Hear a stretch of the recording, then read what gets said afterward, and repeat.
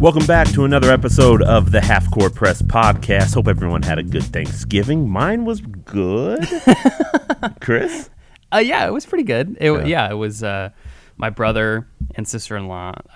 My sister-in-law had their first baby, so we drove in to Iowa and out of Iowa in the same. And they came home that day, so we were there, said hi, had a smaller Thanksgiving lunch, right. And then we got out of there so nice. that they could have theirs. But so it was good. It's a fun week always from me as a basketball fan. Although there's other responsibilities. I would love to just sit in front of a TV from Monday to Friday and just watch all these tournaments that there's wild results, upsets, crazy things.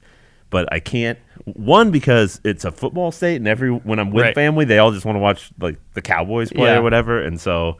I feel bad about changing the channel to see what's going on with Michigan, North Carolina, but I'm the same way. Fight that battle, and then you're also with family. Do I need to sit in front of a TV all the time? But. It's also those weeks in high school or in college when you had just 4 exams and a paper, and it was just hell week. That's kind of what it feels like as a reporter in this state on Thanksgiving week, because you're okay, I have to figure out how I'm going to do Thanksgiving and also cover the football team, and oh my gosh, there's 3 games for basketball.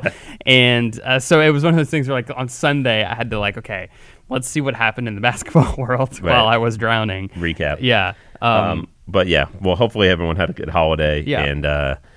And yeah, thanks. And it's Creighton, Nebraska week. I was going to say, all of a sudden, here it is. Nebraska and Creighton are playing each other on Saturday. Didn't it feel like it snuck up? To me, it did. Yeah, I didn't realize it till last Saturday. I was like, oh my gosh, I'll be a week from now. Right, and that's just the way the season goes sometimes. So we are going to record. We're recording one today, a podcast today on Monday, and this is kind of, I think, more of a summary sort of look back, kind of peek ahead a little bit podcast. Whereas we'll record again later this week, I think on Thursday, which will be a full-on Creighton, Nebraska preview, where we just dive into the matchups and all the different storylines that are going on with those two teams. So we'll get to Nebraska in a moment, 2-1 in the Cayman Islands. I would imagine that qualifies as a success for the Huskers. We'll talk about that in a moment, but first we'll start with Creighton. The Jays were completely obliterated in a game against San Diego State to open the Las Vegas Challenge, but then 24 hours later, Creighton recovers and upsets Texas Tech in overtime, 83-76. Sort of a wild back-to-back. Yeah. I guess 85 minutes of hoops for the Jays, and I guess encouraging. I don't really know. I was gonna say, it's hard to pull an assessment out of that. Let's start with San Diego State. So there was a big run at the end of the first half, right? 18-0. So what happened? San Diego State.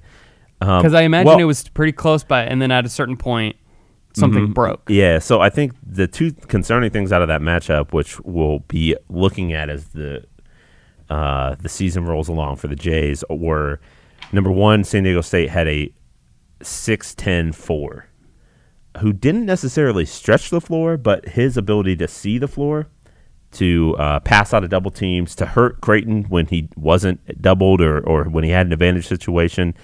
Yanni Wetzel is his name. He changed the game, I thought, for San Diego State on offense, because the Jays were constantly in recovery, it seemed. And it opened things up for a guy like Matt Mitchell. I think his name's Matt Mitchell. Mitchell was who torched Creighton, it seemed, for much of the game. And I think gave Malachi Flynn for San Diego State some opportunities too. So I thought that mismatch at the 4 proved problematic for the Jays, and that probably will be an issue for the rest of the season. Now, Denzel Mahoney's 6'5", thicker guard with a longer wingspan than Mitch Ballock, so he will help the Jays there, but I do think that when the Jays face a similar mismatch, now I don't know how many players are going to see like Wetzel, but just that idea of having to contort its defense to deal with a guy that size, that was an issue. And the other thing was San Diego State's physicality. Like Coach McDermott mentioned after the game, and I think after the game on Friday too, was just the Jays, in terms of setting screens, running cuts, just running their offense, they were knocked off balance too often, or they weren't assertive enough and just ready for that, the disruption that San Diego State was going to cause. Like the Aztecs were fighting over the top of screens at times. They were, they'd swipe down on those dribble handoffs that you see, like a big hands off to a guard at the top of the key or something like that, and the guard would come off and try to swipe down and disrupt that handoff to make sure it's not clean. Just the way that they use their body to knock Creighton's guards off their track when they're running around cuts. I think that just that physicality, and San Diego State had enough of rim protection to take some chances on the perimeter, extend its guards out, and really take away what the Jays wanted to do, which was shoot threes. And on top of that, by the way, Tyson Alexander and Marcus Zagorowski were 6 of 27, and they missed good shots too in that. So when the Jays needed a big shot to kind of change the game or keep the momentum from going completely to San Diego State, they kind of get it. Yeah, and that was one thing when I looked up, okay, because I saw the score and I was like, okay, wow, that seems a little much. And then you pull up KenPom and they're San Diego State's 19th in effective field goal percentage and 18th in 3-point field goal defense, and my first thought was like, okay, that makes sense. Like, that's the team that would disrupt Creighton to a point where, and again, I didn't watch it. Was there a point where Creighton was trying to get 10 points on one shot? Like, trying, you know what I mean? Like, trying to force threes and trying to actually get it? Or was it just one of those things where they just went cold and the other team got hot? Yeah, and they really couldn't get great looks for most of the game. And I think a lot of it, you credit San Diego State for it's the way it plays defense, but then also I think the Jays just weren't they kind of just allowed it. They were just like, all right, this is how it's going to go, and they weren't sort of forcing the issue. Now that was what Coach McDermott and the players talked about after Texas Tech, was that they were more sort of kind of, I don't know, you just put your head down, sort of kind of like flex your muscles and say, like, we know you're going to get up in this and try to make it uncomfortable. We're not backing down, and we're going to try to run our stuff no matter what. And I think that they were better at that. And as a result, against Texas Tech, now they did shoot the lights out to start the game, but as the game wore on, especially late in the second half, they got more 2-point shots and more chances at the rim, I think, because they were able to, partly because Texas Tech was stretched out, but also because they were just more aggressive. And Marcus Zagorowski was the case in point of that, because he scored 32 points against Tech, and I think he only got 9 of those from the 3-point line. He or maybe it was 6. I can't remember if he hit 2 or 3 threes, but he was super aggressive going downhill. He got to, instead of settling for a jumper at like 15 to 17, he got to like 10 to 12 and either hit a floater or a fadeaway J or got all the way to the rim. So I think that just a mentality change was what was noticeable about the Jays. Like they got punched, and then the next day they actually punched back. You know what I mean? Because I think because Texas Tech did punch them, right? Because that's how they play. I was going to say that's the interesting thing of saying that they didn't deal with San Diego State's physicality very well is I think Chris Beard's one of the top 8 coaches in college basketball, and because he gets his guys to play like that on the defensive end, and so I imagined that they were going to play that way. So they did this. So Creighton just handled it better, or they actually punched. Yeah, I think they just handled it a lot better. And then I don't know whether it was fatigue or just momentum that Texas Tech rode in the second half. The Jays were suddenly in a dogfight after leading by as many as 19 in the first half. They obviously had to find a way to win, and they did with some hustle plays and some big time plays in overtime. So you credit them for that. But I think the question about this team kind of going forward after watching them in Vegas is about their offense in terms of running it with the amount of efficiency that they want to against teams that are really physical and long and kind of pride themselves on being really tough defensively. How did can the Jays still attack the way they want to? And they didn't I didn't feel like Creighton got a lot of in transition, so a lot of it was in the half court. And they obviously have to find ways to be a little bit more efficient, because defensively there's a lot. Yeah. They got a lot of room to grow, a lot of work to do. Again, Denzel Mahoney not being part of the rotation is one factor. Davion Mintz is one of their better perimeter defenders. Adding him back when he gets healthy from a high ankle sprain will help, but I do think their issues may be a little bit more. They're a little bit more than just the addition of 2 players. Right. So there are fundamental things on defense you have to do. They've They just don't. plummeted down the efficiency ranks in terms of their defense, according to Ken Palmer's statistics since the start of the season, and a lot of that has happened in the second half of games. Like Texas Tech came out and just started, felt like did whatever it wanted to against the Jays in the second half. So that will be something to watch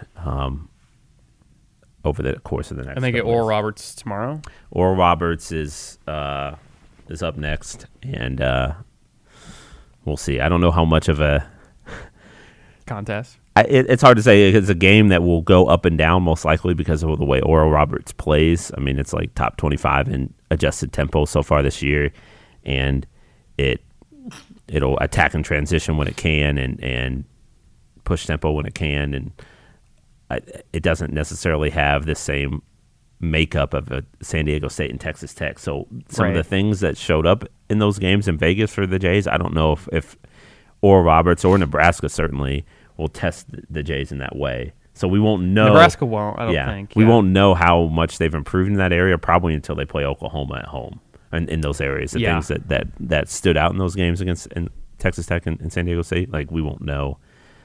You'll learn a lot from December 17th to December 22nd. That's Oklahoma and Arizona State. Yeah. I mean, because I think Arizona State plays pretty hard too. Right. You know? It's, Creighton, there's obviously a lot of questions about what this team can be and how long can Marcus Zagorowski, Tyshawn Alexander, and Mitch Ballock sort of like drive the bus for this team the way that they have. But when you look across the Big East, I mean, again, we'll find out what kind of impact Davion Mintz can make once he's healthy and what role Denzel Mahoney has as a transfer becomes eligible at the end of the semester. I think talking to the players and the coaches, they think it can be rather significant, those 2 guys, just adding them in and taking some of the workload off their top 3 guards and being able to more effectively establish their pace with added numbers and 2 of their better athletes on the whole roster. You add those guys in. They're encouraged by that possibility. But because I think Greg McDermott, I can't remember what game it was. It might have been like the second or third game. He referenced sort of like, I think he did it with a smile on his face, so it was kind of like half joking. But those like advent calendars that you like peel off the days of counting down till Christmas or whatever it is. That's what he was like. I'm peeling off the days of the calendar to where we get Davion Mintz and Denzel Mahoney. Yeah. But anyway, so I guess my point was that, I don't know, the Big East still feels completely wide open. Yeah. At this point, no one in the league has really, we're through November, but no one in the league to from my perspective has really grabbed hold of it and said like we are the team to beat. Now, Seton Hall has played well against good competition. Villanova you see the athletes all over the floor, and you think, well, that team, especially by January and February, is going to be really tough to beat. Butler started well, but I don't know if it has a signature win yet. What about DePaul? DePaul, again. What's up with that? Well, I was going to say DePaul, Xavier, Butler, they've all started well, but I don't know if they've picked up a signature win. Yeah. They beat Iowa and they beat Minnesota, but I also don't know how good either of those teams are. Now, they played Texas Tech on Wednesday. Now that's, I think, where you learn if DePaul's for real or if they're not. Yes, that would be their signature win. Moment. I think Butler might have beat Stanford in Kansas City, but it's hard to know like by one what that is. I agree. I don't know. Yeah. Stanford, I think it was undefeated at the time. So like you've seen, but I guess my point is that the league feels completely wide open. So if the Jays can address some of these issues quickly, show some improvement, but then also kind of get a boost with the addition of 2 guys, they actually have a chance to obviously compete at the top of the league. So we'll see what they can do. To Nebraska. Yes. The Huskers 2-1. 2-1 in Cayman Islands, beat Washington State, fell to George Mason, correct? And then rebounded with a win over South Florida. Yeah, it was a interesting 3 games. In general, so this is what I basically looked at. I made this spreadsheet because that's what I do, of how they played in those 3 games in the Caymans compared to their average for the whole season. Now, they shot 48% in the Caymans. They made 8.3 threes in the Caymans. They shot 40% from three, and that was kind of the difference. They on average they shoot 34% from three, so shooting 40%, shooting 6% higher from three. Like that's gonna win you some games. They made 10 threes against George Mason and lost. Now they made 9 against Washington State and won. So it's kind of one of those things where you have to hit the threes at the right point. I think the most encouraging part was, with George Mason, they just looked like a different team than the night before. They looked a little sluggish. They got out-rebounded by a million. But I think the encouraging part was coming back against South Florida and kind of, they didn't necessarily dominate the game, but they were definitely in control. And there wasn't really a point where you felt like Nebraska was going to lose hold of the game. And I felt like Fred was really pleased with that aspect of losing and then immediately returning, because what he said on Tuesday night after the loss to George Mason was, hey, we learned how we're going to react to a win. Now we're going to learn how we're going to react to a loss, and they reacted really well. And I think that's one thing that we talked a lot about this last year about Nebraska dealing with adversity and dealing with difficult issues under Tim Miles, and they didn't deal with things hard. They didn't deal with hard things very well.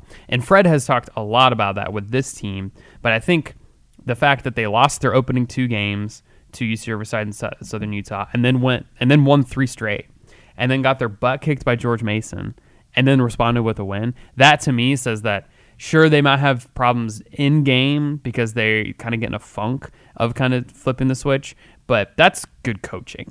The fact that you can lose like that with a team like that and then respond, you know what I mean? So I think that was really encouraging. Winning that final going. I had them going 1-2 in this tournament, so I think the fact that they can steal a win, almost in a way makes up for one of the earlier losses. If you're one of those people that's really interested in finishing 500 or trying to finish, you know what I mean? Like you kind of steal one. Yeah, but watching them in the Cayman, I still don't know how they lost the first 2 games. Oh, I have no. You know what I'm saying? Like, yeah. I'm like, I think it doesn't. Sure, it makes sense to think like, okay, there was going to be sort of a warm up for this team because it's new, this whole new roster and some guys who are jumping up a level, but I don't know. I mean, I guess I just underestimated the difficulty of putting together a roster, essentially from scratch. That was their decision to kind of grab guys from all over and say, hey, we're going to start it from ground zero.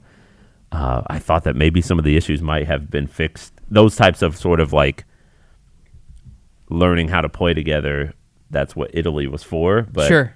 I think a lot of it though was so long ago, I guess. I think a lot of it though was like Game 1 and Game 2, especially Game 1, I think it was like, hey guys, this is what Division I basketball is. Like you guys might think that you've got this nice Nebraska jersey on, you're playing in this big arena, but like every team's going to come out and try and beat you. Like this isn't a drill.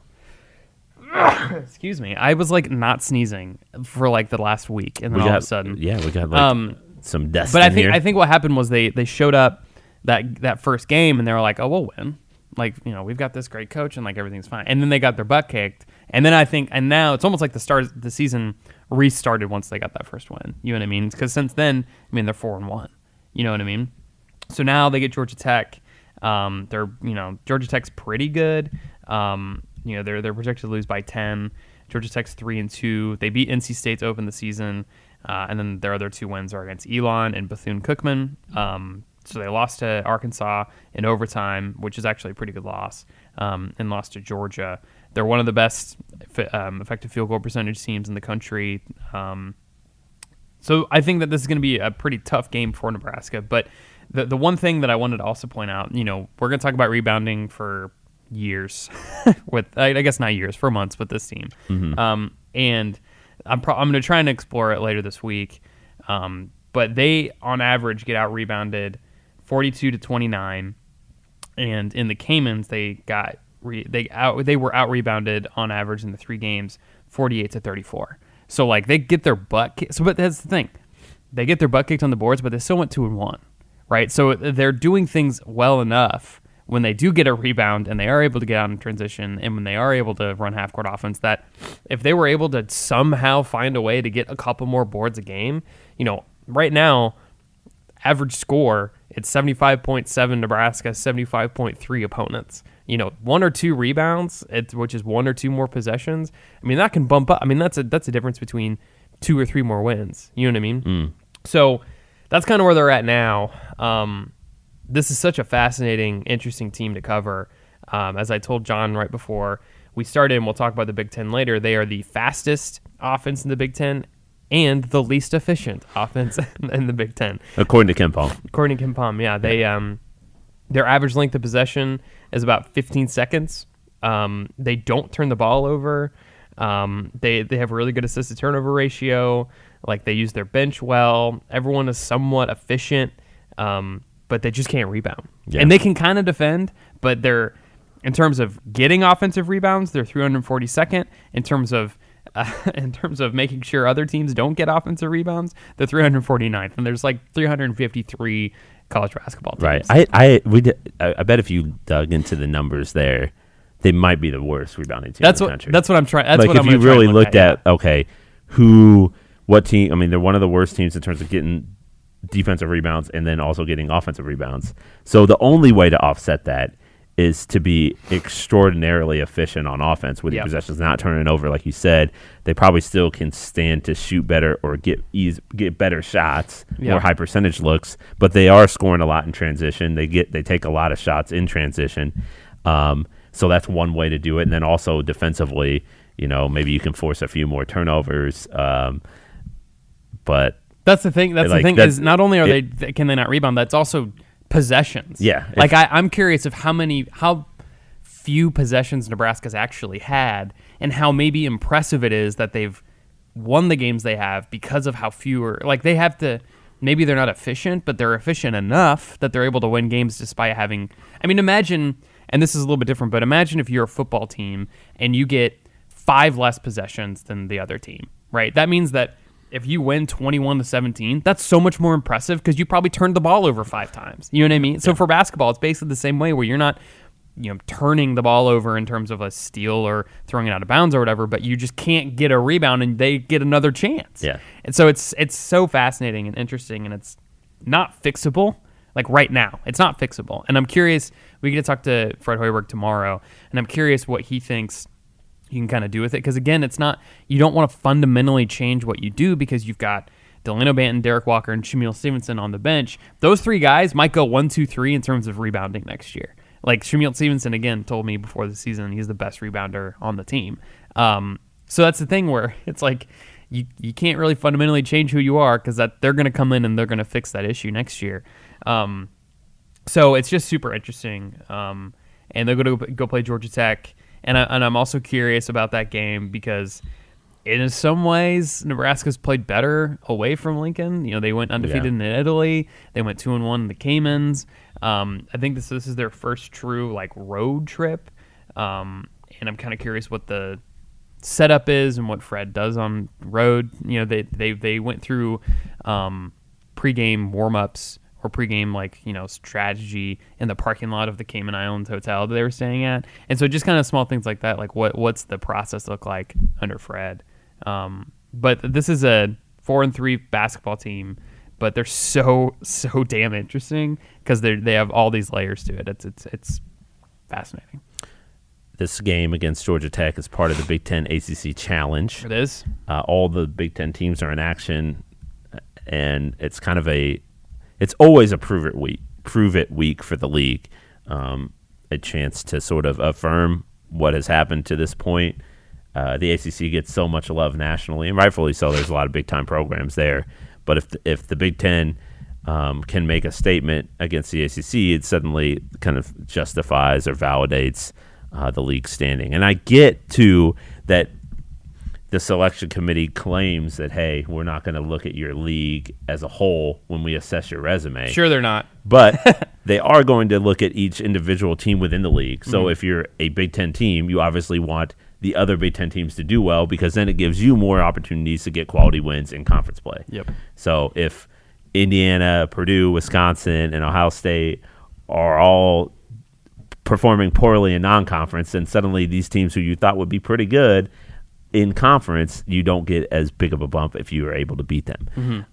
So it'll be it'll be important. I'm not quite sure. How do you assess the start of the league or start of the season for the Big Ten as a whole? Because I feel like the top has been really impressive. Yeah. Michigan State, Ohio State, Maryland, Michigan. The bottom, not as much. Even the middle, maybe not as much. Because teams like Wisconsin and Purdue haven't performed great. Yeah. Michigan State has Indiana hasn't played anybody. Michigan State has worried me more than I would want to be worried. Like, I think that they're getting tested early, which I think is good, and they have some guys out, but they're just not. They've not been as like, we're the number one team in the country. We're gonna do. You know what I mean? Like, we thought Michigan State top of the conference, and then gap. Yes. Right? Is that what you thought? And I don't think that's true anymore. Neither. I think Ohio State's the real thing. I think Maryland is the real thing. I need to probably write a formal letter to Juwan Howard and apologize for doubting that he was going to work because they're 7-0. Dude, they're good.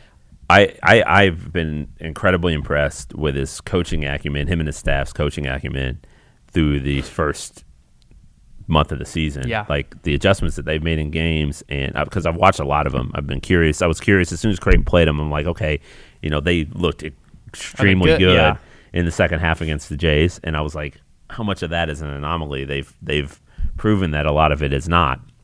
He is benefiting though from having a force inside in John Teske. That dude is a monster defensively. Mm-hmm. I don't know. I've watched a decent amount of college basketball at this point. I think he's the best defensive center in the game. And then you have Xavier Simpson, who is one of the best point guards in terms of operating around ball screens and setting things up for his teammates. So he has Coach Howard he's gotten those two guys who have bought in. Who are seniors. And got 3 years under John Beilein. And just as a whole, that team has this like winning personality because of what the success they've had. So I think he entered into a great situation, but he has proven that he's a good coach. Just because you enter into it, and that's the thing too, is like you can inherit a lot of nice tools, but you can also kind of screw it up in some ways. So like. And the other not to dunk on Mike Riley, but they still went 5-7 with a lot of Bo's guys, and then the next year they went 9-4, like kind of proving you can win with other people's. But so you can mess it up in some ways. But I think even it doesn't matter who you are. You beat Iowa State, North Carolina, Gonzaga back to back to back.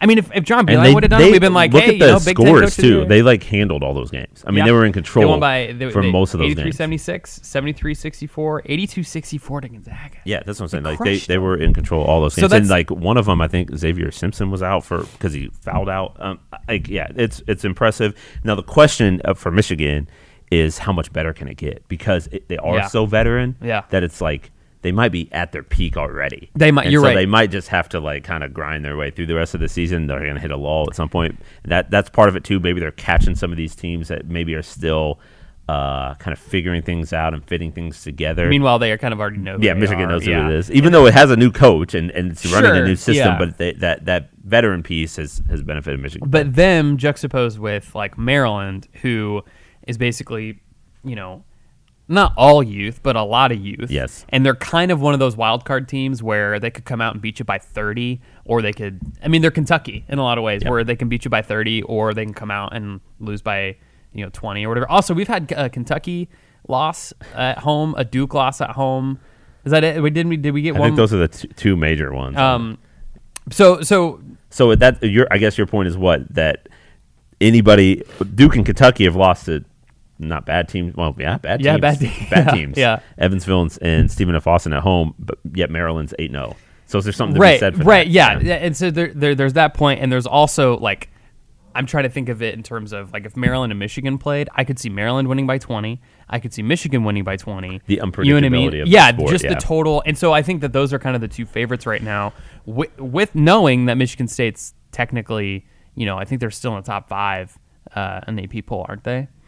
The new poll came out today. I didn't see where they landed, but so you've got all that, and then you also Penn State beat Syracuse by like 20, so Penn State's looking good early. No, I think Syracuse might be very bad though. I think they might be as well, but still, Pat Chambers. Pat Chambers is 6-1. That's you right. can't take that away from them. They only I don't know how they went to Georgetown and won. I think Penn State they're did. good. Penn State's good, and then you kind of have this, Illinois, Iowa, Wisconsin. Rutgers is 6-1. There is usually kind of this pack in the Big Ten because it's so big of like, are they good, are they not, and we'll kind of see. And then you've got Minnesota, who I don't think is good. Northwestern, who we know is not good, and Nebraska, who I think is kind of in between. We know that they're not good, and kind of the pack, Well, I think they're, so we'll see. And we know they're not good right now, but maybe there's a chance that They're fighting there's for like improvement. 12th. Yeah, They're fighting Yeah. to finish 12th. I mean, to start the year the way they did, 0-2 against those very bad teams. Yeah. That kind of says, oh, they're not good. But they obviously feel.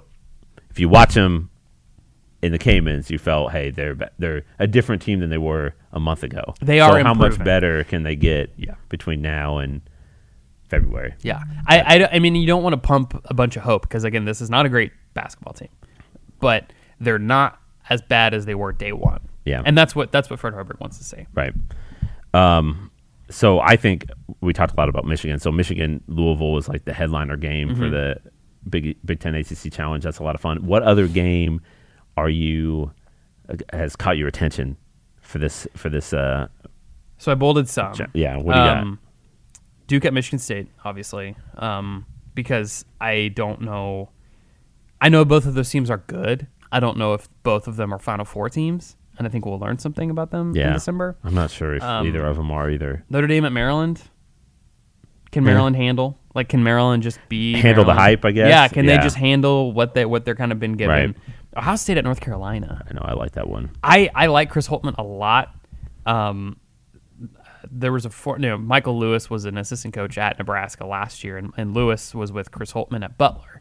And occasionally we would talk about Holtman because he was kind of a big deal at Ohio State, and everything that Michael Lewis has told me about Chris Holtman, it was just impressive. Like he does it the right way. He's a great coach, in-game coach. And so I think Ohio State in the next 2 or 3 years is going to become. I mean, DJ Carlson's also like one of the best freshmen in the country. He can take over a game. To go at North Carolina, to win at North Carolina is tough anyway. North Carolina is in an interesting spot too, where they've dropped some games that you wouldn't necessarily expect North Carolina to drop. Michigan. Yeah, I mean, just early, that's like it. you would expect where Michigan is with a new coach and North Carolina is that North Carolina would win. So I'm really curious about that game. Mostly because I'd love to see Ohio State go in there and win. Just to kind of say, just that could be a moment for Chris Holtman to be like, we're for real. Like, we're not going to be kind of okay this year. Like, we're going to be actually really good. You mentioned Ohio State's point guard DJ Carton. He's a Bettendorf, Iowa kid, I think, or the Quad Cities, I think is where he's from. And man, he's been an incredibly impressive freshman. This whole freshman class across college basketball, there's a lot of standouts. Across the country. There are. And so that'll be him against Cole Anthony, North Carolina. That's going to be. Which is great because whenever you know that the class isn't that great, when you have, I call them a push notification guy. So we've had them in the last 2 years. One was Trae Young. Every time he scored more than 20 points, I got a push notification on my phone that said, hey, Trae Young got 20 points against Baylor. And it's like, I didn't need that. That was a waste of space on my phone. And then last year was Zion. Where Zion dunked. It was a cool dunk. One of his 15 dunks in the game. Cool dunk, Zion. And it was one of those things where like, okay, you're going to forget the rest of the freshman class because you have those dominant figures. Right. We don't have a push notification doesn't guy feel anymore. like it, no. I've not gotten a push notification about a freshman there yet. it is, right. So I don't think we've got one. So we've got all these nice ones from Kentucky and Duke and North Carolina. Yeah. And even KU. KU hasn't really. I mean, they've got some good freshmen, but not a push notification guy. Right. And I like that. I like when it's spread out evenly. Florida State and Indiana might be a good game. I mean, Florida State has beaten Purdue, Florida. They lost to Pitt to start the year, but like that team, I mean, I don't know. It just seems like they always assemble a ton of athletes and make it miserable. But for Indiana, it's kind of like this is Indiana's chance to like. They haven't played anybody. They played nobody. They played Their schedule's nobody at garbage all so far. So is Indiana for real? We'll find that out. Which might be good for Archie Miller to have played nobody so far. Maybe. Like this might be the happiest moment of that Archie Miller. very possible. Because I don't know how good they are. Yeah. And then also Virginia and Purdue, because I'm curious if Virginia can score more than 50 points. Honestly, that game will be disgusting. Do not watch it. I am Purdue alum, so I've watched a lot of my Boilers, and those games have been. They're 4-3. They've been knocked down, drag out, just brawls. Yeah.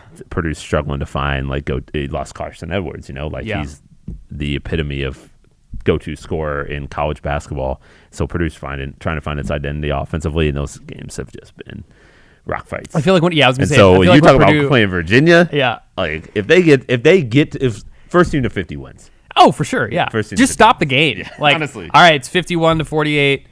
Virginia wins, and everyone's like, "Okay, good," because that was awful. Like that just was. And the thing I love about Purdue is I get this sense that if they don't have a Carson Edwards, they're like, "All right, we don't really know what we're doing, so we're just gonna grab we're falling off a cliff. We're just gonna grab you and make sure that you also play horrible basketball too, and we're just gonna tumble down this mountain." That's what it seemed like. I don't It's know. fantastic. Maybe that's the way VCU and Florida State wanted to go, but I don't know. Purdue. Now, to be fair to Matt Painter and Purdue, they did start slow last year and then found a groove. Yes, they did. As the season went on. So perhaps it's this team, with a younger core, will find its footing. But one thing I wanted to mention before we go, I forgot to mention out the top, but Creighton hired an assistant. That's right. That's right. We should probably talk about that. Right. Before after our last podcast and between this one in that time period, whatever it was, 10 days, the Jays hired an assistant off San Diego staff, Terrence Rencher. So Preston Murphy resigned on Friday before Thanksgiving. So I don't have a calendar up, whatever date that was. And then 4 days later, the Jays announced that they hadn't had a new assistant. And Coach McDermott mentioned after Preston Murphy's resignation that he was going to reach out to some candidates that he'd already sort of interacted with over the summer who had expressed interest in the job, should it come open. Yeah. So he reached back out to those individuals, and obviously Terrence Ventura was high on his list because that happened very fast in terms of those two coming to an agreement and Terrence Ventura coming on board because now he's a part of the program. He joined the Jays on Wednesday. Hiring announced Tuesday, joined the Jays on Wednesday, was on the bench Thursday. Wow. And obviously is now part of the staff. So it's like it kind of closes a chapter in a certain sense, because Creighton had been waiting it was waiting on word from the NCAA in terms of the enforcement staff interpretation of what happened as part of the FBI probe and Preston Murphy's role in it. The details were always they weren't as clear cut as maybe some other schools or some other assistants that were involved in it. The government alleged that Preston Murphy accepted a $6,000 bribe, but then the defense during trial was like, well, it wasn't a bribe. We were saying that this was kind of a deal that we had worked up with Preston, and he gave the money back to Christian Dawkins, the agent. And so it was, other assistant coaches who took money admitted in court that they took a bribe, and they obviously were convicted of a bribery charge. And so there's a little bit more nuance, I guess, with Preston Murphy, and some details that because he wasn't a central figure in the case, a lot of the details involving him weren't revealed during the course of court proceedings. But he was suspended, and he was been suspended for 8 months. And the Jays have operated with 2 full-time assistants. They've promoted their assistant to the head coach, Steve Murfeld, to take on some more administrative duties during that stretch. But I think they made the decision that it was time to get a new full-time. Did it surprise you that he resigned? It did, actually, because there hadn't been any movement. Sure. And I thought that we would see if something Preston Murphy, first, and then right. Yeah. And so maybe something has happened behind the scenes that hasn't been made public yet. Creighton's a private university. It doesn't necessarily have to declare with great fanfare that it has interacted with the NCAA. Oklahoma State, when it got its notice of allegations, released it publicly because eventually it's going to have to release that anyway. NC State did the same thing. It released it publicly the moment it got it in July. Those are public institutions that they have to present the documents if they get them. Creighton's not like that, so it's possible that things are happening behind the scenes that we don't know about. The sense that I get is that it's still an ongoing process, and we won't know what the end result is for many months. So, what do they get with this new guy? Well, I think a couple things that Coach McDermott mentioned that he was really encouraged about in terms of adding Terrence Ventura. By the way, he's the all-time leading scorer at Texas, native of the Bronx, and he's had multiple stops over the last 7-8 years in his coaching career. So I think the idea of having recruiting ties in different parts of the country was appealing to Coach McDermott. His relationship with players, since he's a guy who has done it before. He played for 10 years in Europe and in the CBA, I think. So he's kind of gotten where they want to go. Yeah. Like he's walked that same path, and I think his ability to kind of interact with guys, I think, is something that Coach McDermott really wanted to. So they got him. Yep. And he's on the bench now. Right. It a little bit of a surprise to see it all kind of transpire so quickly. And given the timing of the year, timing in the year, you thought maybe this would be something that Creighton would have wanted taken care of before the year, or maybe even once Preston Murphy decided to resign, that the Jays might wait until the traditional sort of coaching carousel season, which is April. Yeah. But I do think that the Jays, Coach McDermott used the word normality, wanted to have a feel of things going back to normal for his players. I think the Jays also have a really important recruiting class in 2021 because that's the class that replaces Mitch Ballock, Tyshawn Alexander, Denzel Mahoney, Damian Jefferson. Like, they need to get started on that group or that class right away. So that was a piece, I'm sure, that played into the decision to move quickly. Yeah. So two quick newsworthy Nebraska things before, because we won't talk about this on Thursday, I'm sure. Nebraska did get a commitment in the 2021 class. You just reminded me. Don't know how to pronounce his name. I'm not going to try. I'm going to learn and then tell you. But he's a Japanese player, right? Yeah, he's from Japan. But he's currently at a college in Ranger, Texas, Ranger College. It was JUCO. 2021 kid who Matt Abdelmassey has been recruiting for a while, knows his family pretty well. This kid's a 3-point specialist. He's shooting 50% from three currently in JUCO, which for some context, Gervais Green was like a 45% 3-point shooter in JUCO, and obviously that's not quite transcended over, but from what we've heard from this kid, he's one of the better shooters that you can find in junior college, and would add to the 2021 class. He announced on the morning of Thanksgiving, which was a fun thing for everybody to do. But important. But he's from Japan, man. They don't celebrate Yeah, Thanksgiving. right. Yeah, but it's not their holiday, right? But Mate Kavas it's kind of one of those things where I think this is the trend that we're going to see, where you get Mate Kavas, who's a 40% 3-point shooter at Seattle University. Now you get this 2021 recruit who is a over 50% 3-point shooter, and in JUCO, Nebraska, I think, will often under Fred Hoiberg bring in some unknown guy that just has bonkers 3-point percentage stats at a lower level and try and bring them up. I think that because those guys are generally not recruited as tough because I don't think a lot of people believe. In kind of just we're gonna look at this one stat. Yeah, right. Because I don't know if there's any proven data that says if you're a good 3-point shooter at a lower level, then you'll be a good 3-point shooter at a higher level. Like, I don't know if that's been proven out. But I think it's one of those things where to make like a football analogy, when Mario Verduzco goes and recruits quarterbacks, he doesn't really look at completion percentage. He looks at like their stroke. Okay, what can I work with this? Like, is this fixable, like these things, like with Luke McCaffrey? That's basically what everybody wanted him as a wide receiver, but he saw his stroke, he was like, I can deal with that, he's a crazy athlete, let's do it. I think it's pretty similar with Fred Hoiberg, where it's like, if you can shoot, you can shoot. Fred knows shooting better than almost anybody in college basketball. He's a guy who, when he got to the NBA, he just hung out with Reggie Miller for a summer, and Reggie Miller's one of the best 3-point shooters in the world.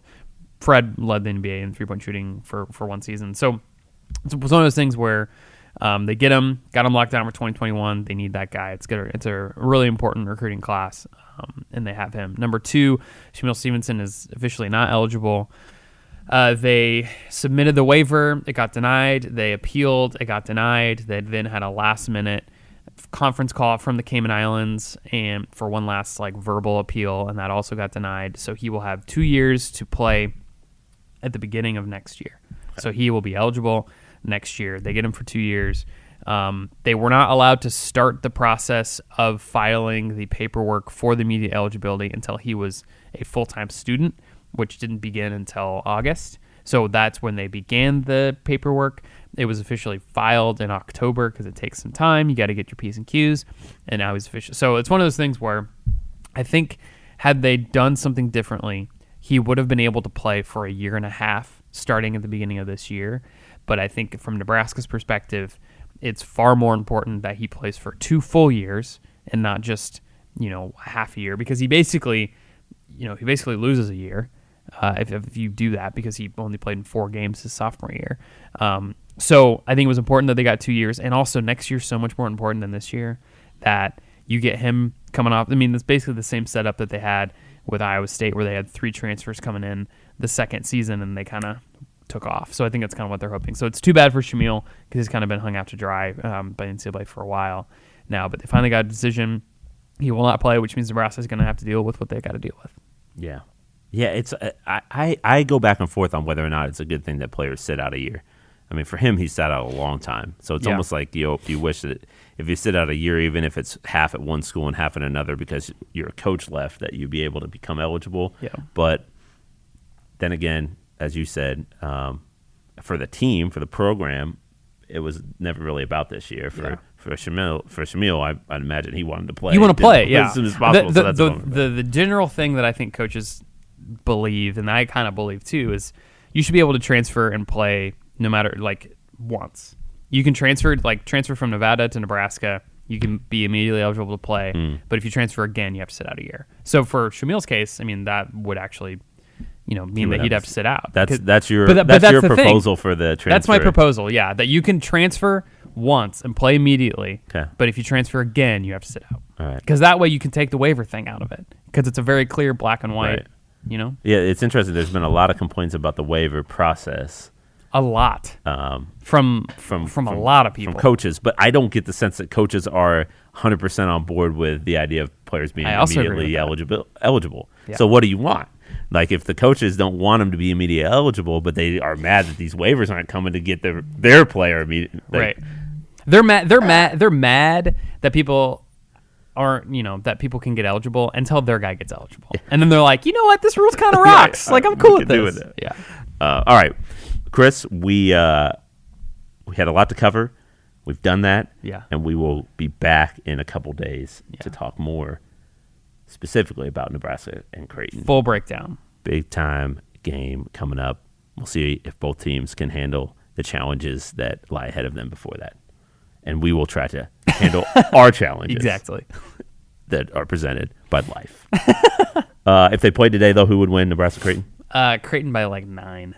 I got Creighton it's by... kind of going... It's going down a little bit. I'm going up a little bit after tech, so... That's true. Creighton by 12. We'll be back in a couple days.